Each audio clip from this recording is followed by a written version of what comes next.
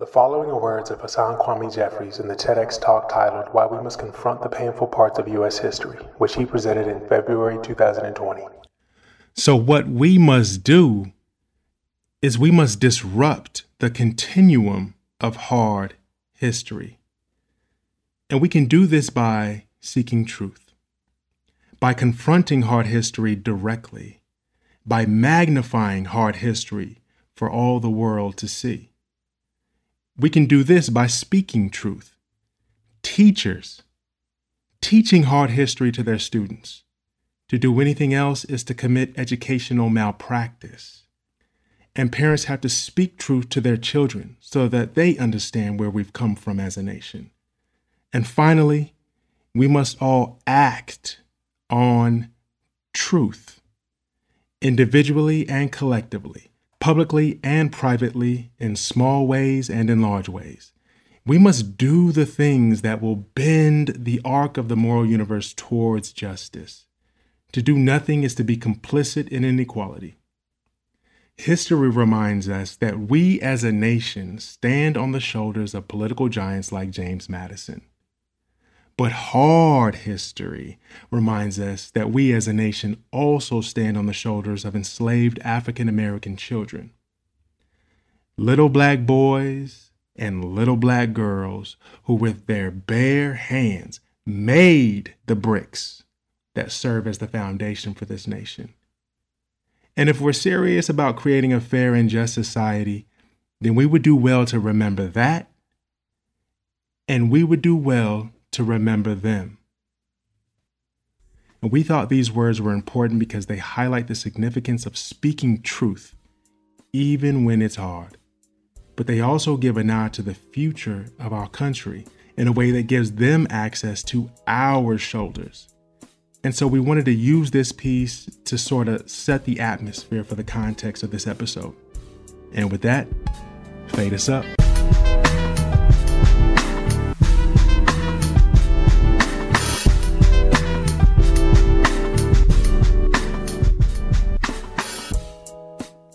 All right. Well, welcome everyone to our first official episode of the podcast where we're going to be talking about a lot of the amazing things that Pierce has got going on. If you listened to last week's episode, you'll know from the outro that Joey introduced a couple of things that we're going to be talking about. So we're really going to go over some events that we had back in February to celebrate Black History Month.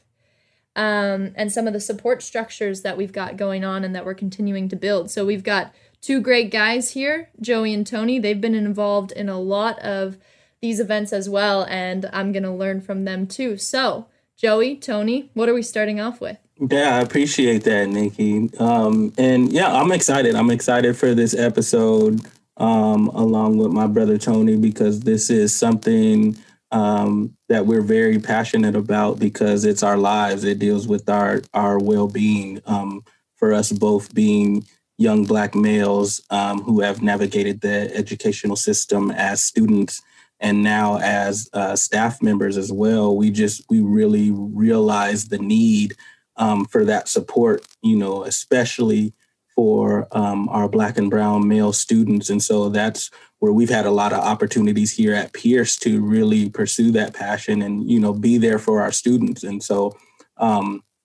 that's what I'm excited for, to talk more about that in this episode with Tony. And really to have a conversation about this work is almost like a playground, right? Where we just, that's kind of the energy that I'm bringing to it.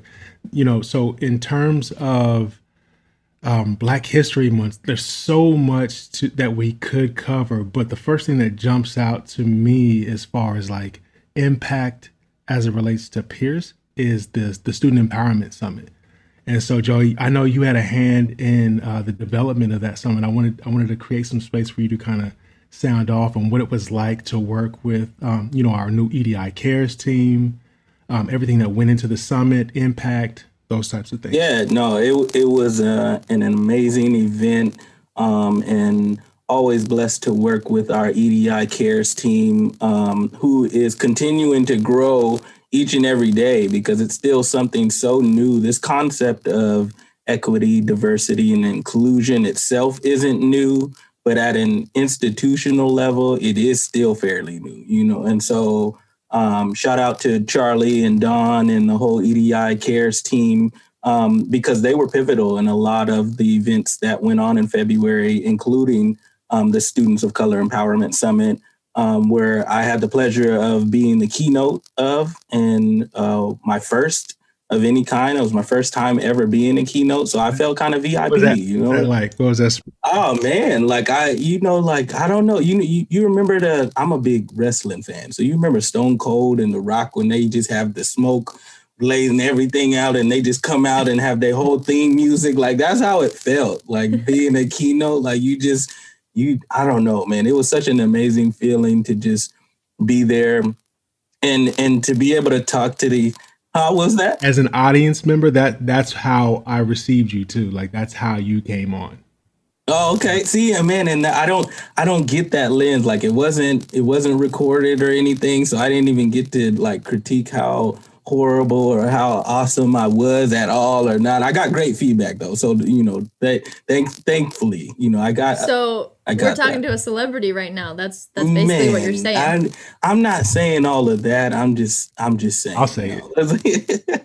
No, I'll say it too. I think that's what it is. I appreciate y'all, man. Y'all make me feel loved for real. No, but and that's all I was really. That was my message in the keynote, was really just empowering these students, letting them know that they're loved, that they're seen, and that they have people here at Pierce that see them as well and support them and want to see them successful. But a lot of that success starts with them first, and being able to look themselves in the mirror and love what they see in the mirror, and be able to give themselves that pep talk that's needed, each and every day. And for our students of color, that pep talk is crucial, because we're beat over the head, so many times, to say it in a literal sense, right? We're beat over the head in so many ways through media and whatnot, and this portrayal of, who we are as, for me as an African American navigating in this world, and, seeing the power structures being rocked because it was built to keep me from, achieving my dreams. And, it doesn't look like that for everyone, especially, our counterparts, our white counterparts, or whoever, that looks different. That struggle looks different. And so being able to create these spaces for these students who normally don't get to be seen at the forefronts, to be able to do that, it's an amazing concept. It's an amazing experience to be a part of. Absolutely, Joey. And speaking of EDI Cares and Coach Reese, we actually had the honor of interviewing her for this podcast episode. So we're going to bring that beautiful content in right now for our listeners.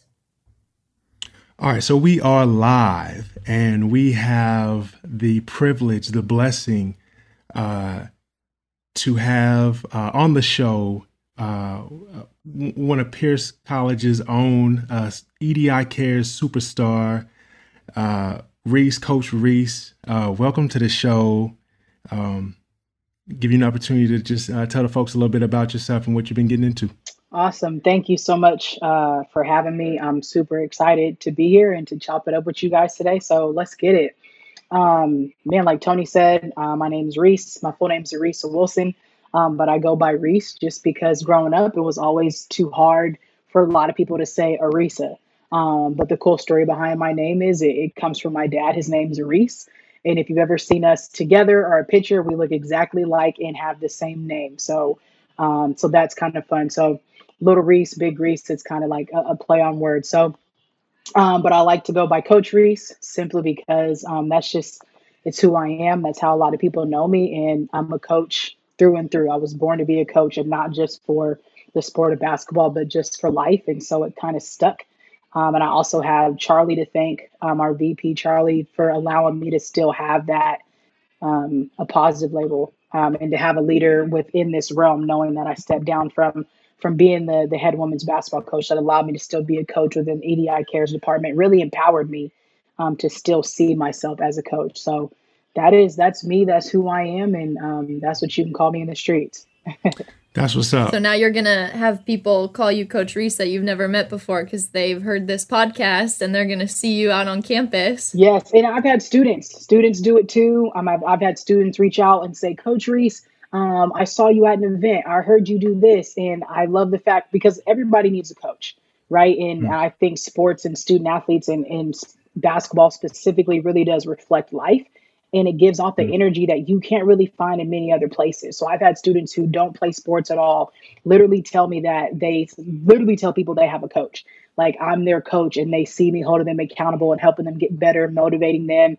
And so for me, it's like, yeah, that's who I am. My role is a retention manager, but it's really a coach for students because that's what a coach is a leader, a teacher, accountability, partner, a friend, all of those things. So it's awesome to see students who have like, I've never played sports, but I really see you as my coach. And I love that. So I'm all for it.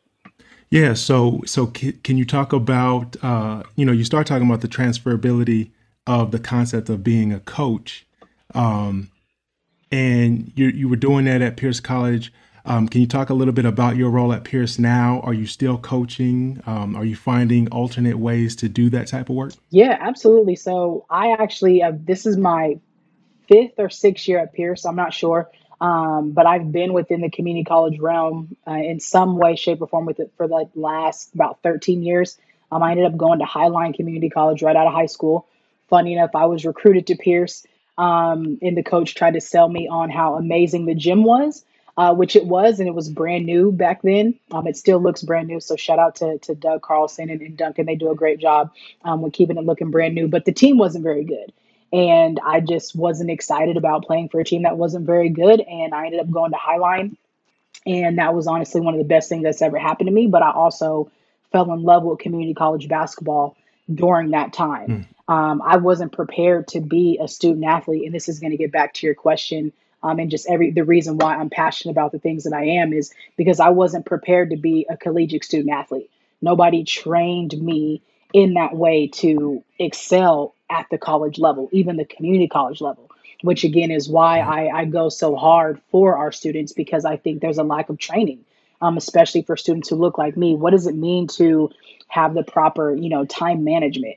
What does it look like to manage my time at this level, to eat, to sleep, to make sure I'm getting enough water, to make sure I'm getting my homework done, and to just breathe and be a human.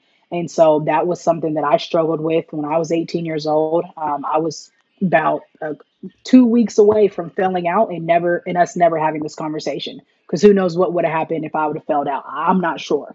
So I had a great coach who's I'm also really good friends with to this day to say, hey, you are this close to failing out. And if you don't get it together, you won't be able to play. And you just won't be able to play anymore. And that's the first time I've ever had basketball threatened being taken away from me. And so once that hit for me, I immediately changed my entire life around. Literally was like, I need to train myself on how to be a collegiate student athlete, because it had never been taught before. And I think that sometimes even coaches may or may not know how to do that. Teachers may or may not know how to really train their student athletes, how to be successful at this level. Right. So fast forward, obviously I didn't fail out, thank God. I ended up changing it around and really was in the tutoring center all night, was in the writing center all night, found the library, started doing all these things that, students do, but then also started really working that much harder on the hardwood as well. And then fast forward, I came back to the NWACS, which is the Northwest Athletic Association that community colleges are in, that Pierce is in. And I started coaching at my alma mater, which was Highline. And then after 3 years there, something on my heart, I just knew it. I knew that I was going to be coaching at Pierce someday. I don't know what drew me to it. My mom went to Pierce. My dad graduated from Pierce. I have a late sister who went to Pierce. So I knew that I wanted to be at Pierce because the gym was so dope. I didn't know nothing else about it. And I knew I didn't want to take over the head job at Highline. And so once the job opened up at Pierce, I applied immediately and prayed on it and prayed on it. And so I was 25 years old, and I became, I want to say, the first Black woman head coach at Pierce. And I was the only one. Snaps. Right. So I was the only woman coach. And then for a couple of times out of my career, I was the one of two sometimes maybe one of three, only Black women head coaches out of 7 states on the West Coast, and that's at all 6 levels. So that's NCAA 1 through 3, NAIA 1 and 2, and community colleges from top to bottom. And so that experience, so from going from being a student athlete who wasn't trained how to be a collegiate student athlete to being the coach that was the one of one, my passion for students at this level just started to grow that much more. And so once I started doing that and really started seeing the experiences that students were having, and unfortunately, I wasn't on campus full time either until last year, and which really is unfortunate for coaches when you're not able to really coach full time. But this is what your heart beats for. You want to be here full time, and so I ended up starting a doctoral program a couple years ago. And if anybody knows anything about a doctoral program, it really takes a whole lot out of you. And so in 2016, I know I'm kind of bouncing around, but trying to connect the dots here. In 2016, a couple months after I got the position, my mother ended up passing away suddenly. And that was, really unfortunate. So here I am, 26, got my first head job halfway through season, and my best friend passes away. And now I'm trying to figure out, how do I work a full-time job? I've been in service working with students, at-risk students who are at risk of failing out of just life in general for my entire professional career, doing that, being a head coach, and how do I heal? That was was a question that I didn't really know how to answer, at that point. And my form of healing was working harder. So to go backwards, when I learned that I was almost going to fail out, I got addicted to working hard. And that became my form of grieving with anything in life. And so I started just finding different things that I can succeed at because I got addicted to, kind of that high. The success. Yeah. It's interesting too, because a couple of things that you said resonated with me with the idea of, we've been taught at growing up this, how are you successful? If we ask the question, how do you get successful? The answer that we oftentimes get is you work hard. And what you had said earlier was basically that there's some specific action steps, action items that are practical, that the skill sets that you have to have in order to, actualize and materialize the concept of working hard. The idea of just working hard isn't going to get you there. There are some things that you have got to actually put in place. And so I think that those things go hand in hand. And I appreciate that you recognize that. And those are the types of things that you try to instill in the work that you're doing here. Absolutely. But to that point, it was one-sided, right? It's just work hard. There was never anything else. So I trained myself to work hard. I saw the fruits of working hard. My mind was blown. If I worked hard in the classroom, I graduated with my master's, the 4.0, when just 3-4 years prior, I almost failed out. Right. So I saw the change of that. I became an academic All-American when 2 years prior, I almost failed out. I hit the dean's list every single year. This was stuff that high school and my first year of college, I didn't even know it was possible. Nobody even talked to me about these things. Whether it was like they thought I wasn't capable or what the case may be is, but nobody believed in me outside of my parents. And so I didn't have a coach who was holding me to that higher standard in high school, which is why I went to college underdeveloped as a student. Right. And so once I saw the fruits of my own labor, that's where that addiction came in. But it came in balance because then nobody talked to me about rest. Right. So that's where I mean the imbalance piece of it. I only knew in order for me to get and go and grow, I just had to work hard. And it happened. And I, accumulated a lot of different things and started playing professional basketball before I started coaching and all these amazing things. But I didn't address rest. I didn't address healing. So when I was 21 away at college, I got a phone call that my little sister was murdered. And what did I do? The very next day, I went to school. I went to practice. I played in a game that week. That's all I've ever known. Right. And so I think when we get to why I've been so passionate, that was your trauma response. Right. That's all I knew that was my trauma response. That was my healing response. That's how I grieved, was get back after it, because I don't have to think about whatever the case may be. Right. Whatever it is that I'm going through. And I know that if I can perform, I can succeed, I can work hard, that makes me feel good. I can get the accolades. I don't have to address everything else. So fast forward a couple years later, when my mom passes, I do the same thing. I go out and get my real estate license. I start becoming a real estate investor. I start a doctorate program. I start doing all these different things. So then last year, I'm sitting here like, oh my gosh, I can't breathe.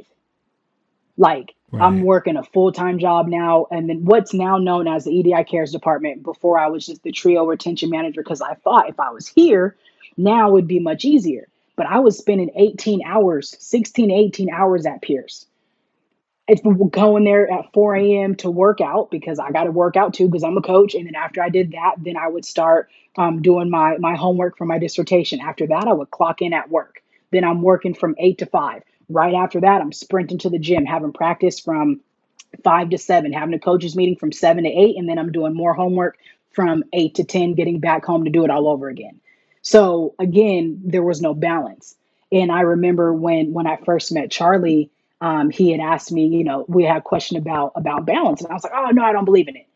Now you can look behind me and there's a sign that says inhale, exhale. And I think that is an example of where I'm at now. And I'm a firm believer that balance is necessary if you're going to sustain. And I think that is what our students need to see and hear. And as leaders, we need to be able to display that, because if we only show them one side, they're going to think they can't rest. They're going to think they can't take breaks. They're going to think that their effort, is not enough. And that's something that I no longer want to be a role model for burnout. And that's what I was. I succeeded a lot, but I burnt out. And I was only 28. And I was like, there's no way that this can be the end of it. My purpose depends on me taking a step back. So I don't even think that was your question, but that's where my heart led.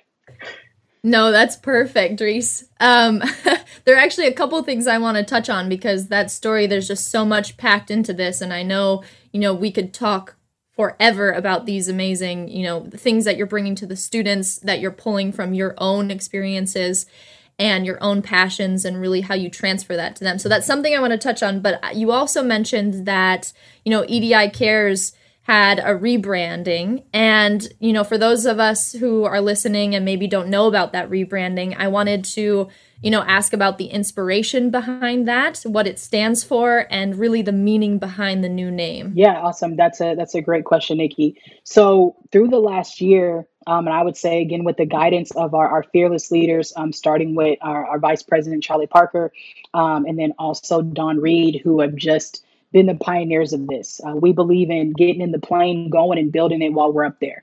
And that's kind of where EDI Cares came from. Like I said, when I first started, we were TRIO, and then we had Aspire, but we didn't really have a name. People just kind of knew us by grants, and they knew specific faces. And we knew that if we were going to do the work that our students deserve to have, build the resources, create the space that are most marginalized, and we're also in rebranding that, like our most capable students, really changing the narrative on what does it look like to serve. That's when I say at risk. What are these students at risk of? Right? They're at risk of still walking through this world and being misunderstood, which impacts their confidence, which impacts their self-efficacy, and the way they see themselves. And so it's our job to be able to help cultivate a brand new mindset, a brand new outlook on who they are. And so EDI Cares is that, right? We care about you. We care about you where you're at. We care about where you're going. We care about where you've been. We care about the whole student. So EDI obviously stands for equity, diversity, and inclusion. You have college access, retention, engagement services. And so that's our professional name, but our street name is Wakanda. So if we're going to talk plain talk, it's Wakanda over here. Let's talk about Wakanda. Let's talk about Wakanda. Yeah. Right? So it's a reference to the Black Panther movie. And in that movie, there are some very powerful archetypes. And I'm curious, where the Wakanda brand came from and how the folks in the EDI Cares department represent and carry out some of that power in the work that's being done. I wish I could remember the specific date, time, and place that it was. And I'm sure if all of our Zooms were recorded, I would be able to. But it's just something organic. We're pro-organic. organic in our relationships with our students. What we're doing, it has to meet, it has to work. And I think it just organically popped up like, this is Wakanda. Because when you think about the movie, you think about Black excellence, right? And again, that's a part of changing the narrative is, yes, it was an imaginary space, but within that space, it's a beautiful place, right? Where if we can provide that space on campus for our students, for them to be seen, heard, loved, unapologetically be themselves, right? Have accountability partners. That's what happened in that space. And so it kind of just happened. And I'll give the credit to Dawn for allowing that to be who we are and allowing us to kind of get outside of that professional box that says, this is who we are, this is what we do.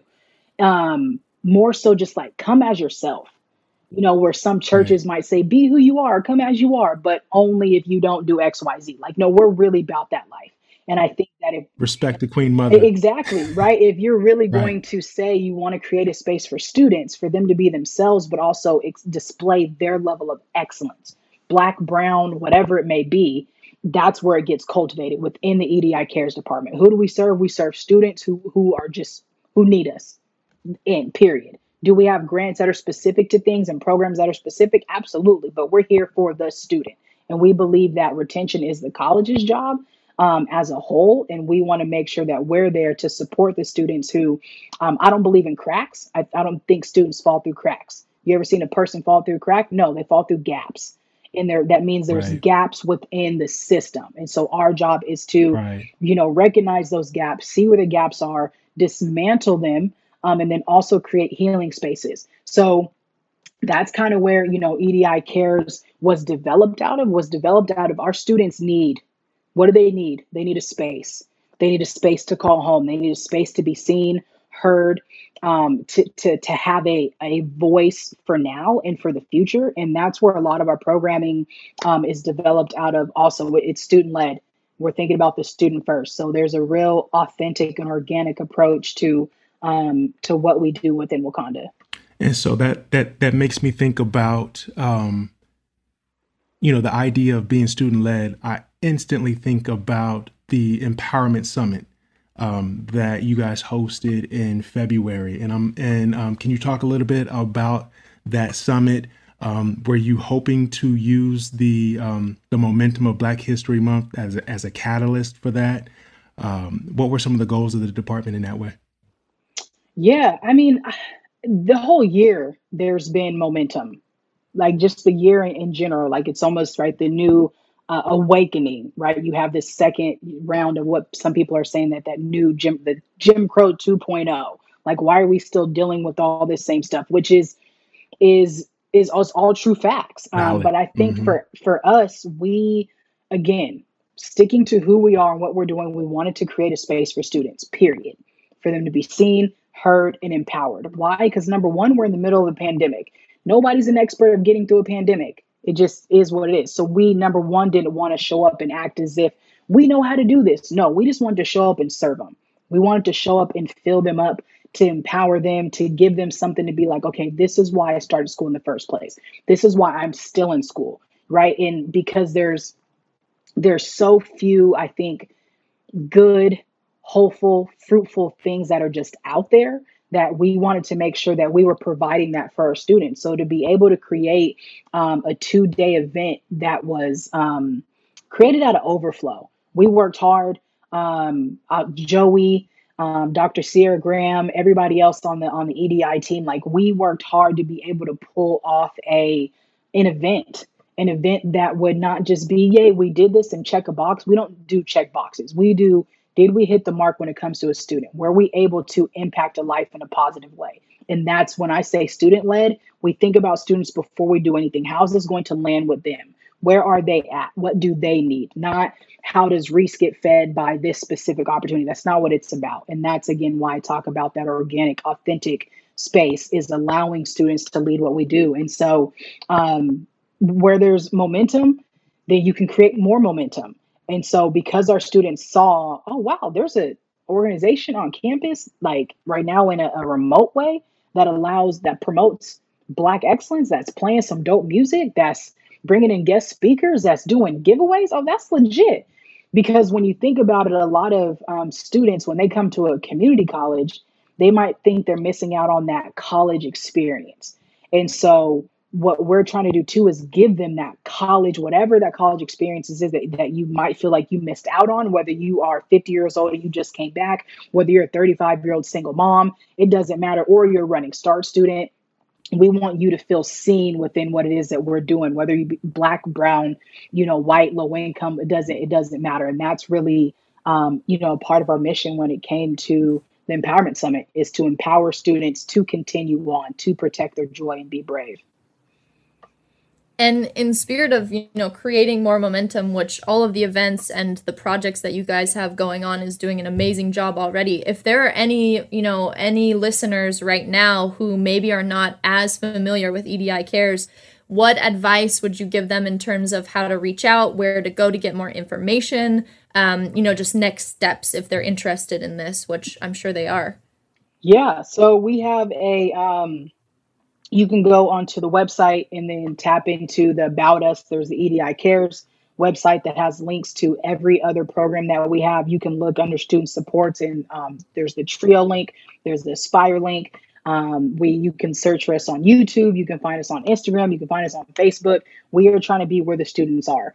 And so that's the main way. We also will pop up on some Canvas banners. Shout out to Tony for helping us out with the scheduling on that.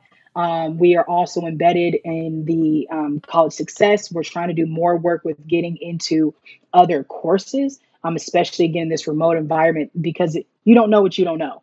You don't know what's not there or what's there if you don't know what's there. And so right now we're trying to tap into every resource that we can that allows students to know, oh, there's a space that's there for me that's going to essentially be the village. That's all we are. We're a village. And within a village, we believe that it takes a village in order to help anybody succeed and live to their level of excellence. And so the best way for them to get in contact is go on the Pierce website, search for EDI Cares, TRIO, Aspire, and you will find all of our contact on there. And just, again, encouraging all students to continue on this journey, regardless of what that looks like. Academics wasn't built for us. And when I say us, I mean Black and brown students. It wasn't built for us to succeed. It wasn't built for us to thrive. And I would say that's why, again, the EDI Cares department exists, and why we're so passionate is because to help students navigate a system that wasn't built for them to thrive. Now you have people within our department that are literally here to give them the keys and the gem to figure out, okay, this is how you navigate these systems, and then empower them again once they're going through tough times, once they're going through things within the academic realm that may present as a barrier. Our job is to make sure that we're helping them navigate those barriers and then moving any barriers out of their way. I myself, as a doctoral student, are going through some of the same exact stuff. So it doesn't go anywhere. The higher you get up, the more they don't want you to succeed. And so that's where, my passions come from, is if I can equip another student with the skills, with the strength, with the tools, the confidence, that stick-to-itness, that hard work and rest, mentality and balance, then that's what I really want to do. So thank you guys for having me on. I appreciate it. That's dope. And so, I think I want to speak on behalf of everyone listening to the podcast. Your spirit is just brilliant. You just shine effortlessly in the way that you think, and the mission and things that you hope to the impact that you hope to leave. And we just appreciate you for coming on, spending some of your day with us, fresh off of vacation. You're still looking chocolatey. You're always chocolatey, but you look extra chocolate. Right on the wrapper it says extra chocolate. That's where you came back from. Thank you for your time, and hopefully we can do this again. Of course. And I've got to say, I can just feel the passion flowing from you this entire time. And so I know listeners are going to get that too, but that's just such an important aspect in terms of, what you're doing, coaching students and helping them through times and using your own experiences and your own passions to really motivate them to continue, even if they think that they can't. So you're such an amazing example of, being able to reach so many goals and just be so successful. And so I'm really happy that we got to have this interview with you. And, thank you for coming on right after your vacation, just like Tony said. Yeah, absolutely. And I see there, there's another question. I'll be, I think, quick because I feel like it's important. There's a term called self-efficacy, and one of the tenets in self-efficacy is vicarious experience. And I'm really passionate about vicarious experience simply because when somebody sees somebody else who kind of looks like them a little bit, has similar experiences, it enables them to believe, okay, I should be able to do this. And so I speak on the fact that I've been at a community college level. Yes, I'm now getting my doctorate, but I started here. I'm first gen on part of my side. I call myself hood hybrid. My dad was from the hood. My mom wasn't. So I kind of get and understand, what it's like living the life as a student athlete, a professional student athlete. I feel like I have a lot of different experiences of going through things similar that our students do. And I understand that you're not juggling, because who wants to juggle their whole life, but figuring out how to manage it. And so, because I felt unprepared and I was able to teach myself, I then created curriculum around how do you, as a student, how do I break down a syllabus? How do I manage my time? What tools do I use? How do I use all of this going forward? That's not just going to help me as being a student, but now I use these in my professional life, with my time management, with being a doctoral student, working full time, having a coaching business, being a real estate investor, having many mentees, all these different things. I need to be able to. I live off of the same practices I did when I was training myself to be a professional student athlete, and I bring that into every student session, regardless of whether the student is a student athlete or not, because I believe the practices, principles, and the habits are the same. So I believe when you have your habits of excellence in line, it really allows you to lead the life that you want to live, which allows you to leave the legacy that you want to live as well. Right. I've got to say I'm pretty speechless after that one, Reese. So, yeah. Seriously. Awesome. Well, thank you guys for having me. I love what you guys do. Keep at it. I'm sorry, I know we're probably short on time, but I wanted to say the vicarious experience is really what drove all of the Black History Month. Like that was it. That's what drove it. Students to be able to see Black excellence, for them to be able to hear Black excellence, to see young millennials who look like them, who are doing things in multiple different realms, people who went off and got, education degrees in different realms, but then went to become entrepreneurs, who were just living their best life. And too often that's not seen, by our students. What does it look like to live your best life in real life, tangible Black excellence? And that was really the inspiration behind the entire month. Is what does that look like? How do I obtain it? So that way they can live out their best life as well. Black History Month lights a fire in me in ways other months don't, besides my birthday month. Although I can research this information at any given time, I always look up a Black inventor or inspirational figure each day of the month. Black History Month for me never lets me forget how proud I am to be a Black man and how much work we have done to get this far in such a short time period, given the fact our ancestors were set up to fail from the beginning coming to North America. For me, Black History Month allows open conversation to keep flowing. I enjoy connecting with other Black Americans and speaking on the past, present, and hopeful future. When a major negative event happens and it seems we have taken steps back, it's heartwarming to see other races stand in unity with the Black communities to try to help with some of the pain we take on in this modern day America. I do enjoy watching us evolve and take on roles we never thought were possible. Just goes to show the possibilities that keep opening up for us, Blacks in North America.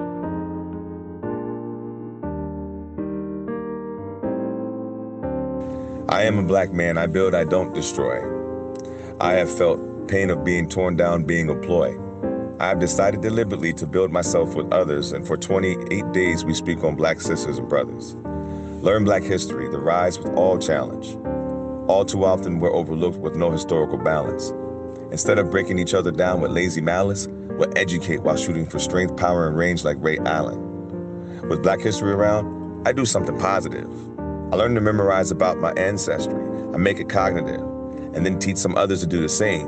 I make it modern. So let's build our Black history back up. It's our prerogative.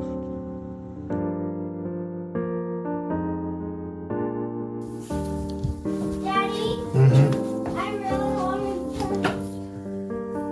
play the notebook and What? About, You want to read Black Heroes? yeah. Okay. I really like this book. I know, I love it too. Which reminds me, who have we learned about Black history? Maya, help her out. We learned about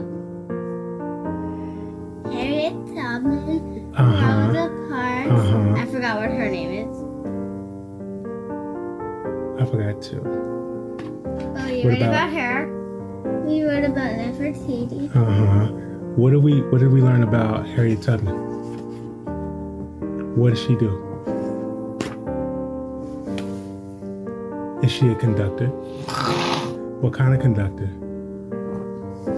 Underground Railroad. The Underground Railroad. What's her superpower? Do you remember? Thinking. That's right. Because you gotta have a lot of smarts to be a conductor of a railroad, right? Mm-hmm. Especially an underground railroad. You think she was scared? Yeah, I think she was scared too. Daddy. How about you, Ma? You think she was scared? But she did it anyway, huh? Peach, what do we call doing something even though we're scared? Courage. Courage. Daddy. Is that a superpower? Yes.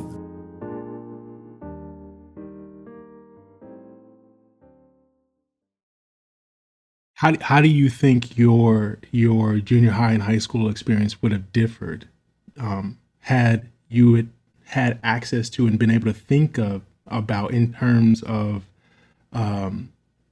racial equality and civil rights and a lot of those leaders, those civil rights leaders in high school as opposed to higher education? Like if you had those things, I guess my what I'm asking is, did Black History Month mean anything to you in junior high and high school? Why or why not? Yeah, and I was blessed. My family is the major teachers in my life as well. So they were able to provide so much more context or history that I may not have been able to read in a book. You know, to be blessed with my grandmother, Martha Rose, that I lost this last November. She was from Montgomery, Alabama. She was a little girl who participated in the Montgomery bus riots, you know, when they were protesting for equality, you know, for where they could sit, you know, that's when Black folks had to, you know, default to sitting on the back of the bus. And they just said, we've had enough. And so for me to have that connection to that kind of history, you know, I was able to spend those days sitting at my grandmother's side and her sharing those kind of stories with me of what she went through and how she overcame. And during those times, you know, in the 50s and 60s, she still pursued her education and graduated from Alabama State, you know, or to have my dad spend time at Tuskegee University. And for those of you who know your history about the Tuskegee experiments and, you know, just HBCUs and all of that, my family kept me grounded and well rehearsed, I guess, in the history that wasn't necessarily taught in the classroom. And so I'm very fortunate for that. And to be able to dive into that further as I got older, you know, is also fun to, you know, really learn more about myself, you know, as an African American, because, you know, so much of our history has been torn from us, it's been destroyed. And that's one of our major struggles as well, is just really knowing who we are, where we came from, because a lot of that is just lost in translation, right? Right. Yeah, it's such a blessing to be able to have access to folks who were living and be able to have like a conscious memory of what was going on, to what it felt like to be disenfranchised during the civil rights era.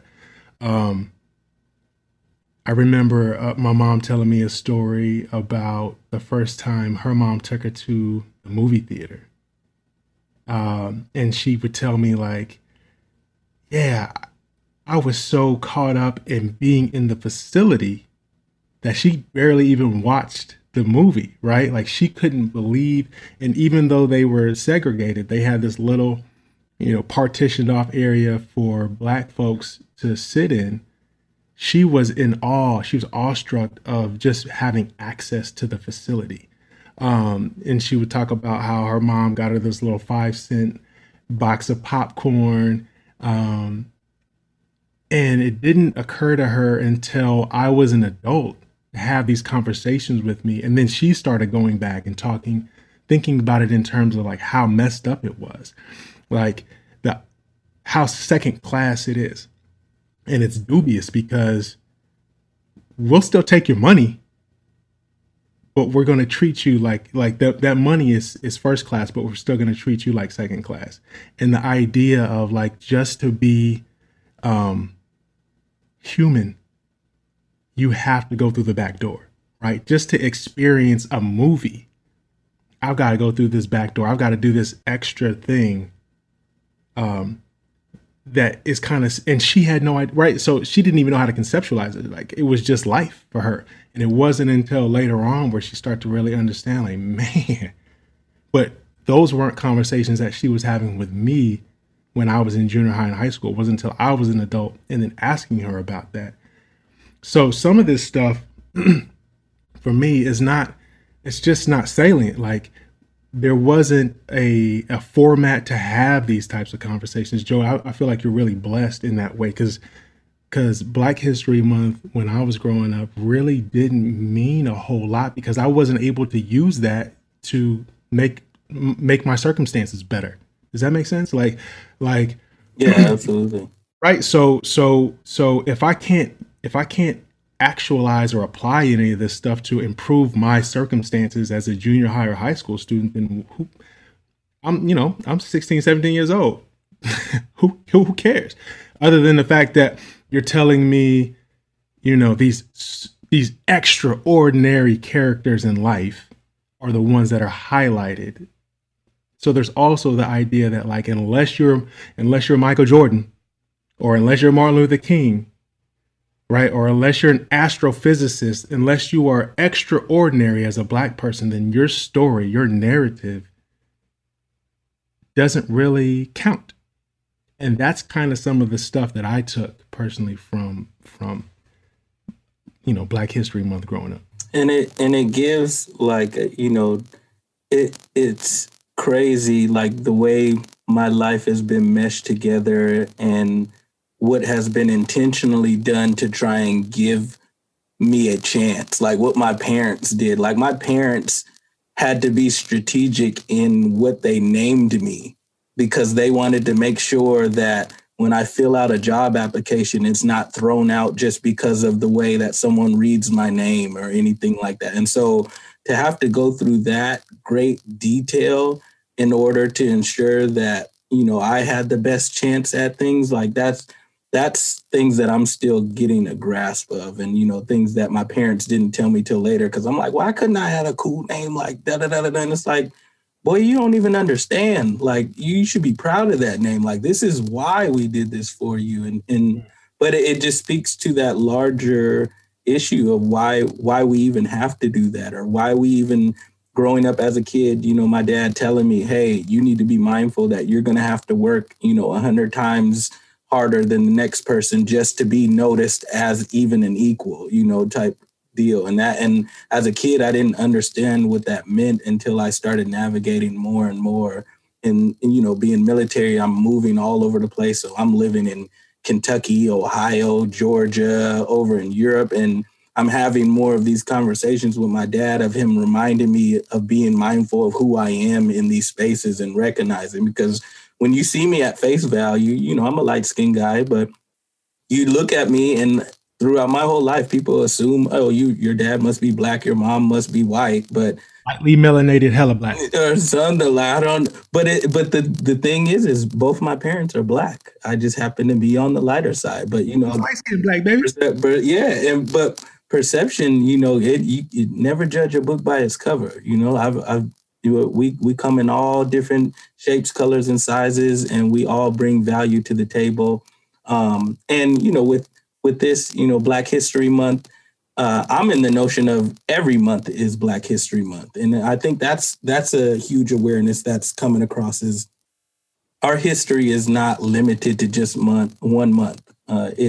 this is 365 days a year.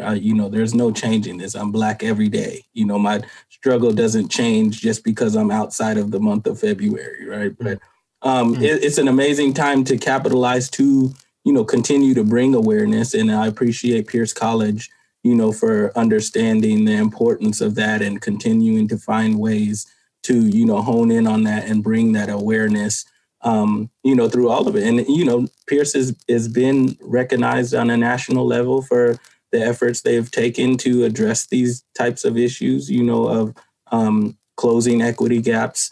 And I'm thankful to be a part of that work. And I take it very seriously. Like I said, it's a passion of mine. It's my life. I see these kids and I see myself in these kids. And so I relate to a lot of the struggles and adversities that they may encounter. And if I can plant any kind of gems or seeds in there that might help them along the way, that could have helped me when I was navigating, then that's what I'm here for. And I love, establishing those connections with students and my peers, like, with Tony or Nikki or whoever it is out there. Like, I love that aspect of it. That's what I love about being here at Pierce and in the educational realm, is to be able to impact lives at that level. Which kind of brings us back to your celebrity status at the summit. Not even close. Not even close. What were some of your key takeaways from the summit, or what did you really want to bring across to the students and the other members of the community who are involved in that? Like I said, mine has always been promoting a message of what I coined, to a branding of one of my close friends and family, one love in everyone and everything. And that's just, approaching it with that mentality.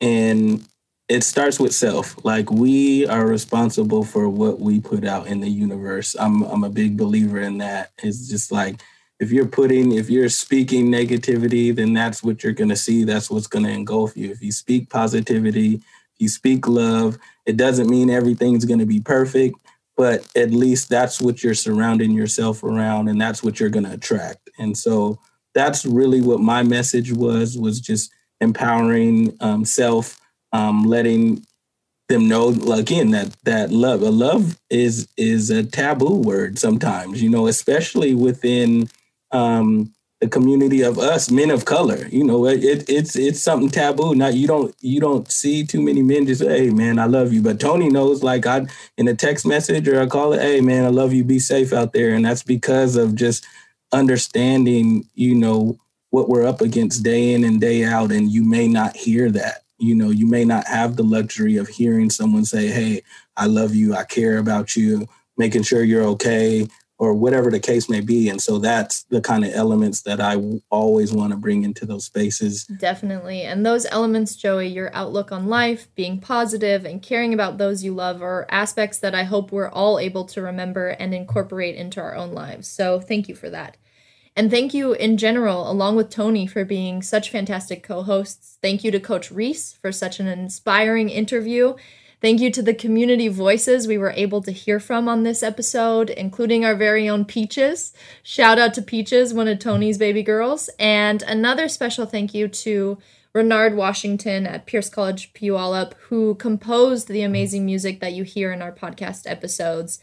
And finally, a thank you to the marketing and communications team, as well as to our listeners. We hope you guys enjoy the content, and we really love to hear your feedback and ideas.